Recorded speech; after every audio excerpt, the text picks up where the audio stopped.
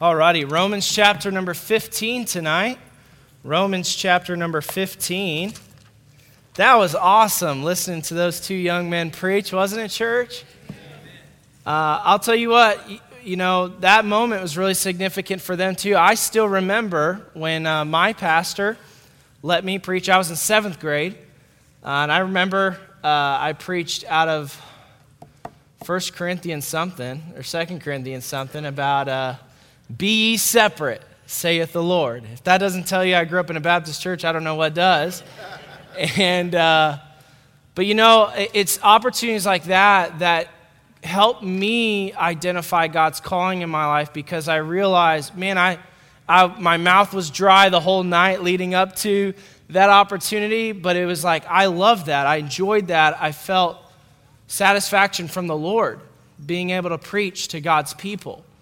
And I hope you'll encourage them and exhort them to continue and follow the Lord. And they did a great job. That was just awesome. I know they had a little bit of help, but they came up and they did a great job, way better than I did when I was in 7th grade. And so that was just awesome to see. Well, we're going to be in Romans 15, and tonight is the last installment of our little quick series on Paul's prayers. And again, I want to thank Pastor Tyler for letting me preach the last 3 weeks. And last week, we talked about, we kind of introduced the message with this thought: what was on Paul's prayer list? We all have prayer lists, right? And if you listen to a lot of messages on prayer, it seems like your prayer list just grows to this infinite size. There's a lot of things to pray for, and it seems like there's not enough time. But what we learned from the life of Paul, and what we learned from the scriptures, is that Paul's prayer list, if you're just to glean from the Bible, it seems like his prayers centered around two different themes. And last week we talked about Paul's passion for spiritual growth. That when Paul prayed, he prayed specifically for spiritual shortcomings in the lives of people. You remember that? This week we're going to talk about the second theme, I think, is when we look at Paul's prayers, and we look specifically when he's asking for prayer, we see that Paul's other main theme that you see in multiple of the epistles is that he's asking prayer for the progress of the gospel. The progress of the gospel. Jesus' very last words to his disciples on this earth were this: go ye into all the world and preach the gospel. And the next 3 words are the words that are most intimidating to me: unto every creature. That's a big job. I looked it up this week on Operation World. If you want to subscribe to a daily email list that'll help you pray specifically for the progress of the gospel in unreached nations, I'd encourage you to go to Operation World. You could just put your email in. It'll send you a daily email reminder. On Operation World, they estimate that there are over 7.8 billion people on planet Earth. There's about 8% of those people that they estimate are evangelical Christians. That would be Christians and then filter out different cults and such that would fall under the large umbrella of Christianity. 8% of the world's population. So that says that there are 7.17 billion people that we have yet to reach with the gospel of Jesus Christ. I want you to let that sink in. 7.17 billion people that need to be reached with the gospel. And when you realize that even 2,000 years after what Paul writes, that we have yet to finish our job, it can seem a little intimidating. It can seem a little bit impossible. But here's the question I want to ask tonight. How do we see progress for the gospel when we as people in liberal Kansas feel really limited in our ability to actually make a difference for the gospel? I want you to look at verse number 30, and here's the answer. I think you see it coming. It's through prayer. Through prayer. Look at verse number 30 of Romans chapter number 15. Here's what Paul says: now I beseech you, brethren, for the Lord Jesus Christ's sake and for the love of the Spirit. Now pay attention to the next 4 words. That ye strive together with me in your prayers to God for me. Paul says that when you pray for him, he's telling these believers, you're striving together with me. That word striving together comes from the same Greek word that they would have used to label a coworker. Now, when you say someone's a coworker, you're thinking of someone who goes out to the shop with you every day. You're thinking of the person that works in the store with you and works the retail job with you. You're thinking of the employees that you work shoulder to shoulder with every single day. And when we think about the progress of the gospel, it can be easy to limit ourselves to a physical co-working sense. That we are co-workers, co-laborers together for the gospel in Liberal. But stop right there. You can not only be a co-worker for people in Liberal, Kansas hearing the gospel, but listen, church, you could be laborers together with people all around the world spreading the gospel, and you can have an investment. You yourself can have a direct investment in the progress of the gospel, not just in Liberal, not just in Garden City, but in Mongolia, in Sri Lanka, in Europe, in Africa, in China. Is someone getting the point here tonight that when we pray to God, here's what Paul is saying, we are working together for the progress of the gospel. Amen. I don't see from Paul that prayer is like this last item on the prayer list if you can't do anything else in the church. Like, we don't have a ministry for someone like you, so, you can pray.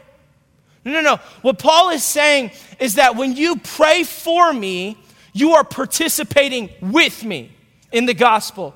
When you pray for me, you are participating with me. And I want to stop here, church, because as a Christian, pay attention to this, your desire to make an impact for the gospel should be greater than your physical capacity to influence people for the gospel. I'm going to say that again. Your heart for the gospel should be bigger than your feet can possibly go with the gospel. I'm going to say that one more time. Your heart for the gospel should be bigger than anywhere your feet could possibly go with the gospel. If it's not, something's wrong. Something's wrong. And what I want to spend a few moments tonight thinking about and talking about is how can you and I labor together, strive together, pray together, work together so that the gospel can move forward, not just here, but around the world, because there is much work to be done. Would you be interested in hearing that as Paul teaches it throughout the epistles? How can we, as just believers in Liberal, Kansas, work together, strive together, not just with our church, but with other churches around the globe to spread the gospel? I want to give you 5 prayer requests that you can pray. And these are on the back of your handout that was given as you walked in. And I gave each of you a handout for different missionaries that we support and different laborers in the gospel. And I'll talk about that at the end. And so you can reference this, you can take notes, whatever may be good for you. But here's the first prayer request. I want to encourage you to pray that God will give an open door to present the gospel. Look at Colossians chapter number 4 with me. Colossians chapter number 4. Pray that God will give an open door to present the gospel. Here's what Paul asked for prayer in Colossians chapter number 4, verses 2 through 3. He said this, continue in prayer and watch in the same with thanksgiving. Now here's the prayer he's speaking of, verse number 3. With all, praying also for us, that God would open unto us a door of utterance to speak the mystery of Christ, for which I am also in bonds. Here's what Paul's saying. He's saying, I need you to pray that God will give me an open door, an open opportunity that I can share the gospel with people I'm interacting with. Now you got to understand, Paul wrote this verse in Colossians while he was chained to a Roman guard. Now I know a lot of preachers like to imagine what that'll look like. You know, he's chained and you've got a captive audience, right? And he's sharing the gospel. Listen, if you're chained to a Roman guard, I don't think in minute number 5 you're sharing the gospel. Right? Hello, sir. These are bad dudes. Can I say it that way? Roman guards. And I don't think they put like the B team on Paul. They were concerned about him. And so here he is chained to a Roman guard, and he's asking these Colossians, would you please pray for me that God would give me an open door to speak of the mystery of Christ? Here's Paul. He's imagining not just when he's chained to a Roman guard, he's hoping he gets out and he has further gospel opportunities. When you're a guy like Paul and you walk into a city that you know not a single soul, you need some open doors.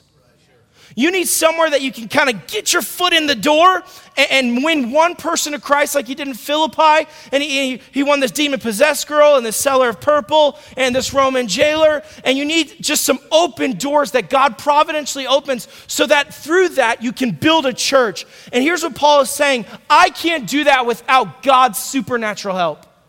And the way that we tap into God's supernatural help is through prayer. But listen, church, we still need to pray for God to open doors to present the gospel. You know why we need to pray for open doors? We need to pray for open doors because here's the truth. The gospel will never take root in someone's heart unless they're ready to hear it. We need to pray for open doors because in order for the gospel to be received, God has to do work way before we ever share the gospel. You know, every time that someone gets saved in this service, we just see this blip on a timeline. When they're ready to receive the gospel, you got to understand, church, that God has been doing work sometimes for days, for weeks, for months, and often for years. For us to even see that open door. And would to God that we as a church would get involved and pray and ask God to open doors to share the gospel with people. And I don't want us to just think about missionaries tonight. Because here's the truth. We are all ministers of the gospel. Every single one of you. You don't get an exemption card tonight. You are a minister of the gospel. If you are a recipient of the gospel, you are a minister of the gospel. If you're a recipient of the gospel, you're a minister of the gospel. And so when we pray for God to open doors, we don't just think of Pastor Tyler. We don't just think of missionaries. We don't just think of our family going to Garden City. No, we think of people who own businesses and interact with people. We think of educators who work in a school system who have a platform but have a lot of rules and things they got to navigate if they want to have gospel influence. And a lot of you work in workplaces like that and you feel this tug of war. I want to be a gospel influence, but I want to honor and be respectable to my employer. And you got to navigate this balance, but you still got to shine your light. We got to pray for people like that, church. We got to pray for people who are healthcare workers that interact with people at their lowest and ask that God will give them an open door to present the gospel. There's a wide open opportunity there. When you come face to face with people who've also come face to face with their mortality, we need to pray for open doors. Church, I would ask you to pray for open doors for the staff to share the gospel. Pray for Pastor Tyler as he interacts with guests in the line on Sunday. Pray for him as he counsels throughout the week. Pray for him as he and his family are involved in the community, that wouldn't just be involvement in the community that's just for involvement in the community, but God would open doors for the gospel. Listen, that can't happen just because of one man. God has to work in hearts. Pray for Brother Tanner as he preaches to the teens on Wednesdays. And if you know Brother Tanner, he has a heart for the gospel. He has a heart for people. And pray that God will give him open doors to share the gospel. Pray for Brother Sid while he interacts with families in the bus ministry. Pray for him as he interacts with people in USD 480. Pray for our family. As we go to Garden City, man, this is fresh on my mind. We just moved there Monday. Got to talk to my neighbor for the first time today. Shook Diane Wallace's hand this morning. Got to introduce myself to her. You know what's on my mind? Gospel doors. Pray for me that God will open doors. Listen, everywhere you go, everywhere I go, we ought to have a heart. We ought to have a sensitivity to the Holy Spirit. God, would you open doors for the gospel? Would you open doors to share the gospel? Pray for other missionaries. Pray for Brother John in Scottsdale, Arizona. You know, when you're ministering to people who are fabulously wealthy, God needs to open some doors for the gospel to be shared. And God has to do the work. But we strive together. We work together when we pray that God will do that work. And listen, church, that's a prayer God will answer. That's a prayer God will answer. Pray for the Schmutzler family. Some of you might have their card. They're missionaries to Mongolia. Most of the people they will minister to in their lifetime in Mongolia will have never even heard about Jesus Christ in their whole life. Pray that God will open doors. But listen, it's not enough to just have an open door to share the gospel. I want you to turn to Ephesians chapter number 6.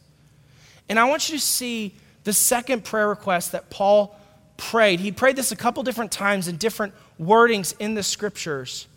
But when you have an open door, there's a second part to that. And this is why Paul, on multiple occasions in the New Testament, asked people to pray that he would have boldness to preach the gospel. Look at Ephesians chapter number 6 and verse number 18. This is right after the passage on the armor of God. And Paul wraps it up in verse number 18, and he says, praying always with all prayer and supplication in the Spirit, watching thereunto with all perseverance and supplication for all saints. And, verse number 19, for me, that utterance may be given unto me, that I may open my mouth boldly to make known the mystery of the gospel. You know, Paul needed some boldness to preach the gospel. It reminds me of Acts chapter 4 and verse number 29, when Peter and some of the other apostles were confronted. And basically they said, you better stop talking about this Jesus guy or we're going to throw you in jail or worse. And here's what they do. They pray. And they say, and now, Lord, I love how they're talking to the Lord. Behold their threatenings, and grant unto thy servants that with all boldness they may speak thy word. And you know what they said? They said, you know what? We're not accountable to you. We're accountable to God. And so we're going to keep talking about Jesus. And they said, I don't care if you throw me in jail. I'm going to preach about Jesus Christ. And that's exactly what Paul's prayer request reminds me of, because everywhere Paul went, it seems like he got beat up or thrown in jail. How's that for a ministry? Can you imagine if after church, our pastor got dragged out in the street and beat up? That would just be crazy to minister in that context. And I'm just trying to think of Paul on a human level. Okay, this is a man who has endured torture. He's been whipped. He's had giant rocks thrown on top of his weak, frail body until he almost died. You think maybe the next time he preached the gospel, in the back of his mind he thought, you know, if I took it a little bit easier, I might not get giant rocks thrown on top of my body. Just on a human level. I wonder if that's why he said, would you pray for me that I would have boldness to preach the gospel? Because everywhere Paul went, there were ramifications if he preached the gospel. We talked about last week when he was in Thessalonica that they dragged people. They had these certain lewd fellows of a baser sort. You remember that? And they dragged them out of the house of Jason and arrested some of these people. There were ramifications everywhere he went with the gospel. And so here's what Paul says. Pray for me that I have boldness, that I'm not fearful in the face of ramifications, but I have courage and power from God that I would preach his message. You know, there are still ramifications for preaching the gospel. There are still consequences when people open their mouth and declare the gospel of Jesus Christ. And if there are still consequences and there are still ramifications, you and I should still pray for boldness. There's ramifications for our missionaries. I think of Brother Abdu Isa. He ministers in Lebanon and preaches the gospel. If I remember right, several years back when he came, he preaches the gospel to Muslim refugees. Sometimes to some who come from a very violent background. In fact, he's led some to Christ who are really high up in some of these terrorist organizations. Don't you think that while we minister here in comfortable America, Abdu Isa is facing a battle of the spirit when he wants to share the gospel, in the back of his mind thinking, I could be sharing it with a Muslim who's going to cut my head off? I'm not being exaggerative. Like, this is the real deal. This is a missionary we send a check to every month. we need to pray for boldness for Abdu Isa. We need to pray for boldness for our missionaries in China, like the Ray family and the De Los Reyes family. Edward and Bethlehem, the young couple, they're right about our age, and they're ministering in China. You preach the gospel to the wrong person in China, you get turned into the police. And I don't know if you follow the news much, China's not getting much more friendly to the gospel. They're not becoming more receptive to the gospel. You even have church, and you do it in just a tiny bit less discreet of the way. You could be thrown in jail. You could be kicked out of the country. I think of the Hetzer family preaching in Sri Lanka. And oftentimes they'll minister and go into villages where there are militant Buddhists and Hindus. In many of the villages they go. In fact, the man that Brother Hetzer is ministering with there in Sri Lanka once told of a time that they were driving into a village and there were these militant Hindus, I think, that were blocking the road. And they found out that these guys were Christians. And they started breaking in the windows and trying to steal the gospel tracts out of their car. And they went and told someone to go get a can of lighter fluid so they could light their car on fire. We need to pray for boldness for our missionaries in foreign countries. But there's still ramifications even in other countries that aren't far away. There are people who get arrested in not just China, but in Canada, for preaching the gospel, for doing what they feel like the Lord wants them to do. And you know what? Sometimes even as Americans, there are ramifications when you present the gospel, aren't there? Oh, they seem lesser. In a lot of ways they are. There's some awkwardness. There's some family tension. There's some awkwardness in your relationships with your coworkers. There could be some mockery. There could be some gossip that happens when you open your mouth and preach the gospel and share the gospel, even lovingly with a coworker. We need boldness. We need to pray for it. But I want you to go back to Romans 15. I want to show the last 3 prayer requests Paul had. And here's the third one he had. He asked believers to pray for deliverance from opposition to the gospel.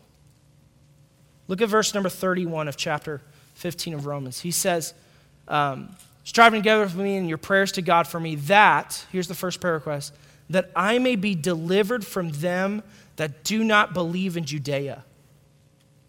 Now I want to explain this. Paul was writing to this body of believers in Rome, and he was getting ready to deliver an offering that was collected by a lot of churches, kind of like a missions offering, to some really poor churches or Christians in Jerusalem. So basically, Paul was going to travel a long distance with a large bag of money to give it to really poor Christians. And if you're understanding even the series in the book of Mark, Jerusalem wasn't exactly the friendliest place to the gospel. It was the place where Jesus endured some of the most intense opposition to his ministry, right? When he set his face back to go to Jerusalem, the Bible basically tells that he knew he was going to die when he went back to Jerusalem to minister. And in Paul's day, it wasn't any different. These were not people who had over time grown more warm and fuzzy about Jesus. These were people that saw Jesus and the message of Christ as a threat, not just to their religion, but to their culture. Because what Jesus said is build this temple and I'll tear it down in 3 days. Or tear down this temple and I'll build it up in 3 days. And he basically preached that he was the replacement for the Old Testament law. And listen, that wasn't just a big change to Jews. That was blasphemy. That was heresy.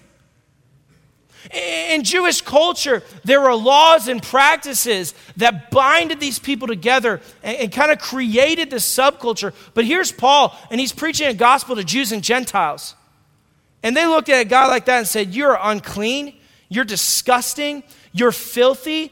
You know what Paul understood is if he ran into the wrong person in Judea, it could mean his life. It meant that for Jesus. And Paul says to these believers, listen, I want to minister with the gospel as long as I can, and so would you pray for me? I just imagine Paul's writing. These people didn't say, hey, Paul, how can we pray for you? He's just being honest. He's just saying, man, would you pray for me? That I would be delivered from opposition to the gospel. And listen, church, if God is going to continue working to progress the gospel, here's what we can understand. Satan is going to be at work opposing the gospel. Right. If God is going to be at work seeing the gospel progress, then Satan is going to try and work even overtime to oppose the gospel. And we would be fools to think otherwise. It happens in a lot of ways, doesn't it? Satan's opposition.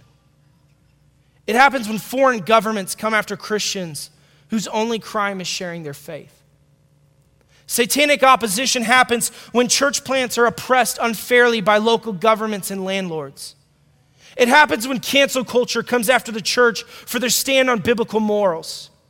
It happens when a small town rumor mill tries to discredit the ministry of the local church. Opposition happens when family members ostracize those who accept Jesus Christ as their Savior. And listen, we can't change a lot of that. Listen, you can't change a foreign government's policy. Sorry to break it to you.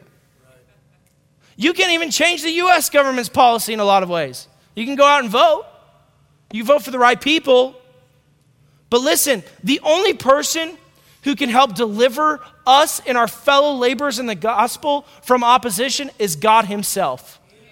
And I picture it like Paul was imagining in his mind, like those times in the gospel where Jesus, the Pharisees and the Roman government's closing in on him, and it just says he kind of narrowly escaped the crowd.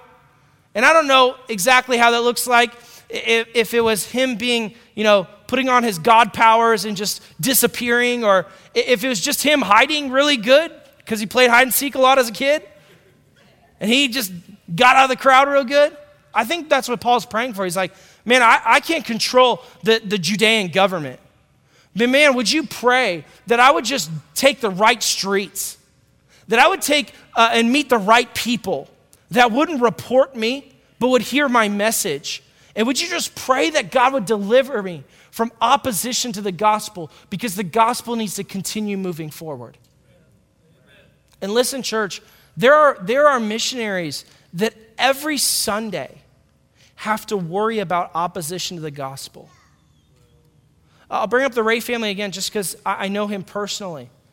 Every Sunday they stagger their start time and stagger the time in which people enter the building of their church so that the government won't know where they're meeting. Sometimes this church will have 15 or 30 minutes notice that maybe the police found out about them because of a disgruntled church member, and they will have to clear a building. Mind you, they're a church of like 200 people. I don't know how on earth they pack all those people in, but they do it. And they clear a whole building of 200 people in 30 minutes or they get arrested. There's some serious opposition to the gospel.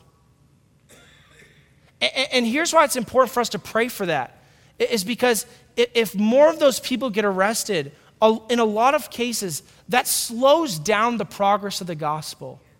That was Paul's heart.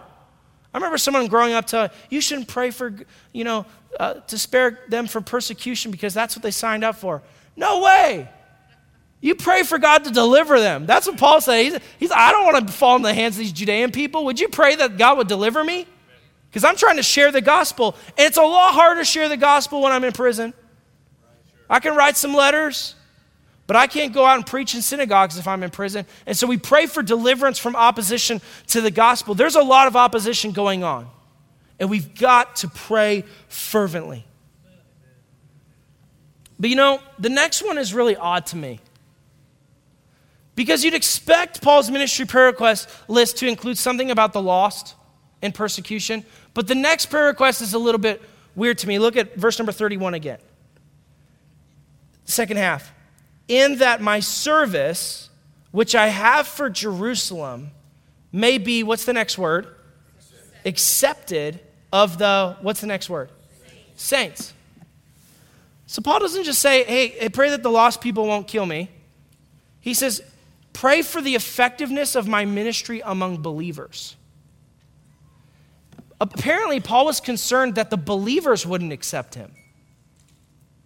Now, to you and me, that's confusing, right? I mean, Paul's like I said, he's delivering a big bag of money to a very poor church. In our minds, we're like, let's go. I mean, if someone walked to Fellowship Baptist Church with a big bag of money, Budget Mike would be very happy. But Paul said, hey, I'm concerned that they won't accept me. Why would Paul say that? Well, because saved people are still sinful people. And sinful people aren't always receptive to spiritual efforts. Here's another, I'm just kind of thinking through this, because these were converted Jews, and they ministered in a culture that hated and opposed Paul. Do you think maybe that some of the chatter about Paul and about Jesus maybe got to some of the believers and skewed their mindset on Paul? I mean, that happened to nearly every other church he ministered to. You read the book of 1 Corinthians, what happened? People he led to Christ hated him. They thought he was a bad person, and then he had to convince them that he was a servant of God. And here's what Paul was understanding, that it was going to take grace, God's grace, for these Jewish believers. Now think about the cultural dynamics of this. There were Gentile believers that collected money and gave it to Jewish believers. Now, if you understand culture back then, Jewish people looked down on Gentile people. And don't you understand it takes humility to accept financial help? Am I right? And here are these people that look down on their nose of people of other cultures. And listen, believers still struggled with this. You don't have to read a lot of epistles to figure that out. And here are these people that they looked down on, that they thought were unclean, who are now helping them financially. And Paul's saying, would you pray that they would accept my ministry to them? And listen, church, it might surprise you, but sometimes the people who are the greatest opposition to God's work aren't necessarily lost people. I know this shocks members of Fellowship Baptist Church because this is like the greatest church on planet Earth, in my opinion. And you love your pastors, you love your staff, you love each other, and you can't be more. You can't be less than thrilled when you have a pastor like we've had our last two pastors who preach the Bible hard and lead the church to reach the lost, and you're just cheering them on with all you've got. You realize that not everybody's like that? And I'm just going to say this, not all of you are always like that too, I'm sure. Because we're saved people, but we're sinful people. And sinful people don't always like to be ministered to. We don't like our sinful problems fixed because that's how we naturally are. And so not all people appreciate a pastor, a missionary, a man of God, a coworker, a church member who wants to minister to them and help them spiritually. Not every church member wants to sit across the desk and hear what they need to hear rather than what they want to hear.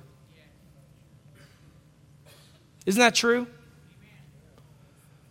Not every man being discipled by a missionary who's trying to get this man to be a spiritual leader in the church, not every one of those men in Colombia or in Germany or in these other places where we send missionaries, not all of them are receptive and willing to receive spiritual counsel and help and discipleship. You realize that sometimes when we support a lot of church planners who go in these areas, and sometimes people who are taking in churches and restoring them in other parts of the country, you realize that sometimes their greatest opposition comes from a wild deacon or a disgruntled member or a group of bickering ladies that all claim to be saints of God. No wonder Paul said, would you pray that my ministry would be accepted? And listen, this isn't part of the text, but if you have a pastor, or if you have someone in your life who's going to tell you what you need to hear, you ought to thank God for them. Someone who's going to shepherd you and help you and preach to you and not always tell you what you want to hear, but tell you what you need to hear. You ought to thank God for them. Hey, listen, here's what Paul's saying. The problem isn't the problem, all right? Saved people are sinful people. Pastors are in the people business. But here's the problem is that sometimes the saints of God are resistant to the ministry of God, and that's a problem. And so Paul says, pray for me. And so church, I want to challenge you, pray for your pastor. Pray that his ministry would be accepted among the believers. Listen, our pastor does more ministry to believers than you see and even I see. Our pastors, our staff. Pray for these other pastors. Listen, I could think in my mind of the things that we're working through as a ministry, but listen, every single card you have, those guys and their families are working through the same kind of problems. And they feel the same kind of soul ache we do. You need to pray for them. And that their ministry be accepted among believers. Because listen, the gospel can't get out unless there's a team effort. A team effort. And when someone on the team goes crazy, we've got to get the team back together. We've got to make sure that as a team we're healthy so that our team can go do the mission, can go achieve the goal. And so that's why Paul says, I want you to pray that my ministry would be accepted. Because every pastor and missionary, here's what they have. They have a balancing act. They're ministering to new people. They're reaching new people, but they're ministering to save people. And they're addressing sin. And they're addressing problems. And they're giving counsel, but they're also spreading the gospel. And teaching people what it means to be a Christian. But they're also doing this over here. And it's a balancing act. And Paul says, I'm going to be dodging opposition from unbelievers, but I'm also going to be dodging opposition from the saints. So he says, pray for me. I love the last one. It's verse 32. I want you to read this verse before you look at the screen. Don't cheat. Here's his last prayer request. It's kind of weird, honestly. That I may come unto you with joy by the will of God, and may with you be refreshed. But when you think about the context of what Paul is saying, this is the way I would word it. Paul was praying for the progress of the gospel to expand to new horizons. Let me explain what he means in verse number 32. Paul was planning a trip to Rome. He's writing to the Romans, right? He didn't know these people personally. But he's like, man, I've heard about you all, and so I'm just writing you a letter to instruct you in the basics of the faith. I think that's part of why the letter, other than some of their Jewish background, is why a lot of the letter is dedicated to the gospel. Paul didn't know them, so he wanted to establish and root them in the gospel. But Paul had plans. It was like on his bucket list. I'm going to Rome, right? Rome was like this port that reached the world, right? All roads lead to Rome. And so in Paul's mind, he's thinking, all gospel roads lead from Rome. So I'm going to Rome. And so Paul says, would you pray for me? I'm going to Jerusalem, but I'm really hoping to make a trip back to you. You're on my list after Jerusalem. But I want you to look at verse number 24. Jerusalem wasn't his final destination. His final destination is in verse number 24. Whensoever I take my journey into Spain, I will come to you. For I trust to see you in my journey and to be brought on my way thitherward by you, if first I be somewhat filled with your company. So here's what Paul is saying. He's saying, I want to come to Rome. It's a rest stop, not a destination. I want to get my tank filled up, minister to some saints, be refreshed by fellowship of meeting believers he hasn't met, instruct these believers, maybe get some financial support. And he says, then I'm going to go to Spain. And that was like Paul's ultimate destination. It was like the furthest point west that a lot of the known world had pushed to. And says, I'm going to go to Spain and present the gospel there. Here's the point.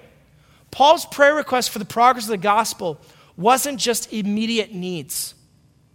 Paul was thinking 2 and even 3 steps ahead.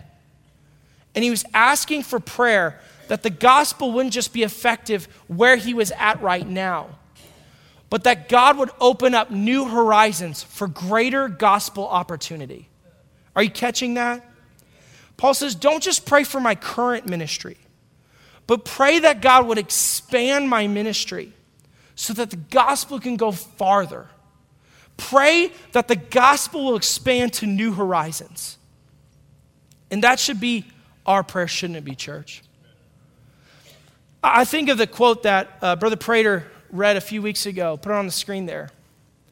I can't remember. You probably remember who wrote this, but I love this quote. It says, pray the largest prayers. You cannot think a prayer so large that God, in answering it, will not wish you had made it larger. And you know, we could apply that to a lot of things, but there would be nothing better to apply that quote to than the progress of the gospel. And church, I want to challenge you to pray for the gospel to expand to new horizons right here in Liberal, Kansas. You know, we look back in the month of June, what is it, Pastor Tyler? 14 or 15 people have gotten saved. When you talk about church camp and Sunday night a week or two ago, and then even throughout the last week or two, people have gotten saved, not on church days. 14 or 15 people saved in June. That's a hallelujah. Amen.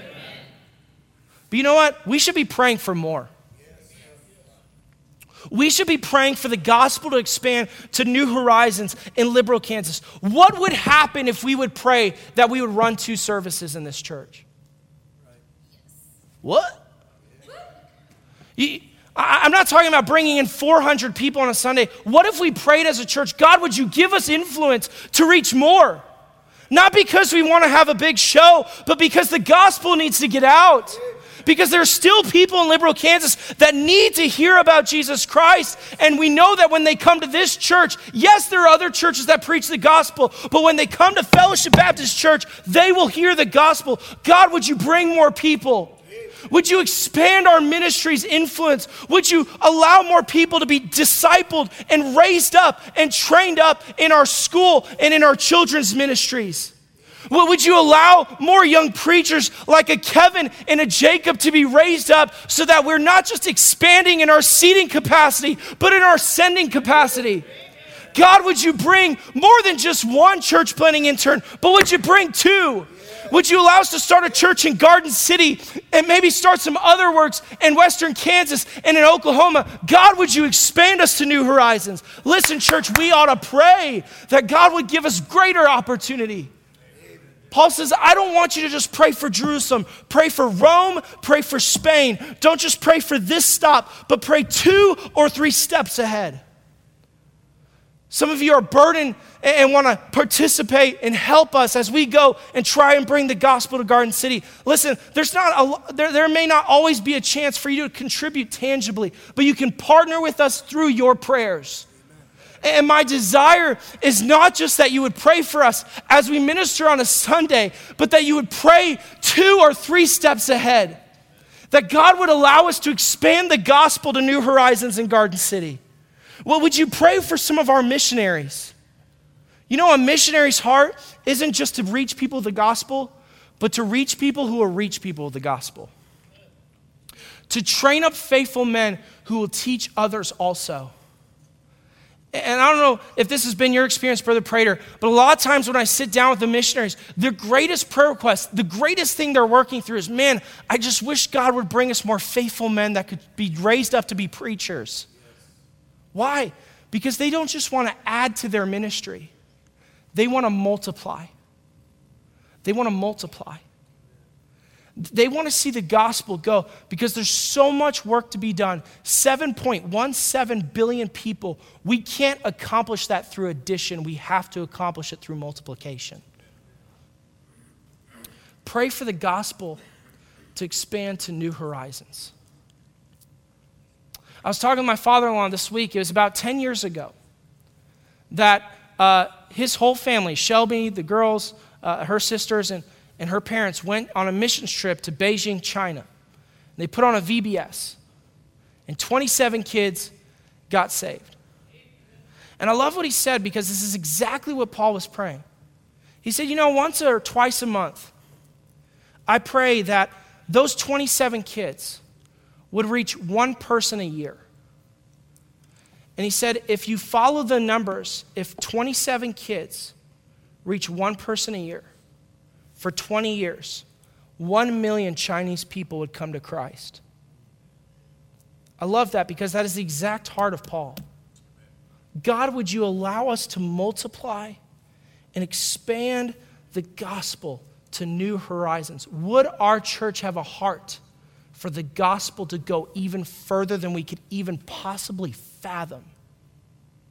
You say, Mike, you're crazy. You think we can have more than 400 people? This is awesome already. Yeah, you know what? We serve a big God who I think we sang a song about it. He's mighty to save. He can move the mountains. And if our God can move the mountains, I think he can multiply the gospel. And that's exactly what Paul said, pray for me. Pray that I'll be effective in the gospel. Pray that it'll multiply. And here's what I want to do as the instrumentalists come. Daniel and Miss Kay would come and just play play through Mighty to Save, you have a card that you were given. I want you to come, even right now, come to the altars right now, and I want you to pray these 5 prayer requests for the missionary on your card. As a church, often think, man, how can we do better at praying for these missionaries? And you know what? As we preach through the Bible, at the very least, we ought to pray for them when we hear about them in the Bible. And so I want to challenge you, come forward, pray at your seats, pray these 5 prayer requests for that missionary. You say, I don't know them very well. That's fine. But I think God knows their specifics, but these are pretty specific prayer requests. And so I want to ask you that you would take this card and pray these 5 prayer requests for the missionary that you were assigned. Some of you have a card for Pastor Tyler and his family. Pray for them. Some of you have a card for our family. Some of you have a card for someone you've never heard of before today. But pray for them. And then I want you to take this card with you and pray for them some other times. Pray that God will help them. Deliver them from opposition to the gospel. Open doors. Give them boldness. Give them effectiveness among believers and allow them to expand the gospel to new horizons.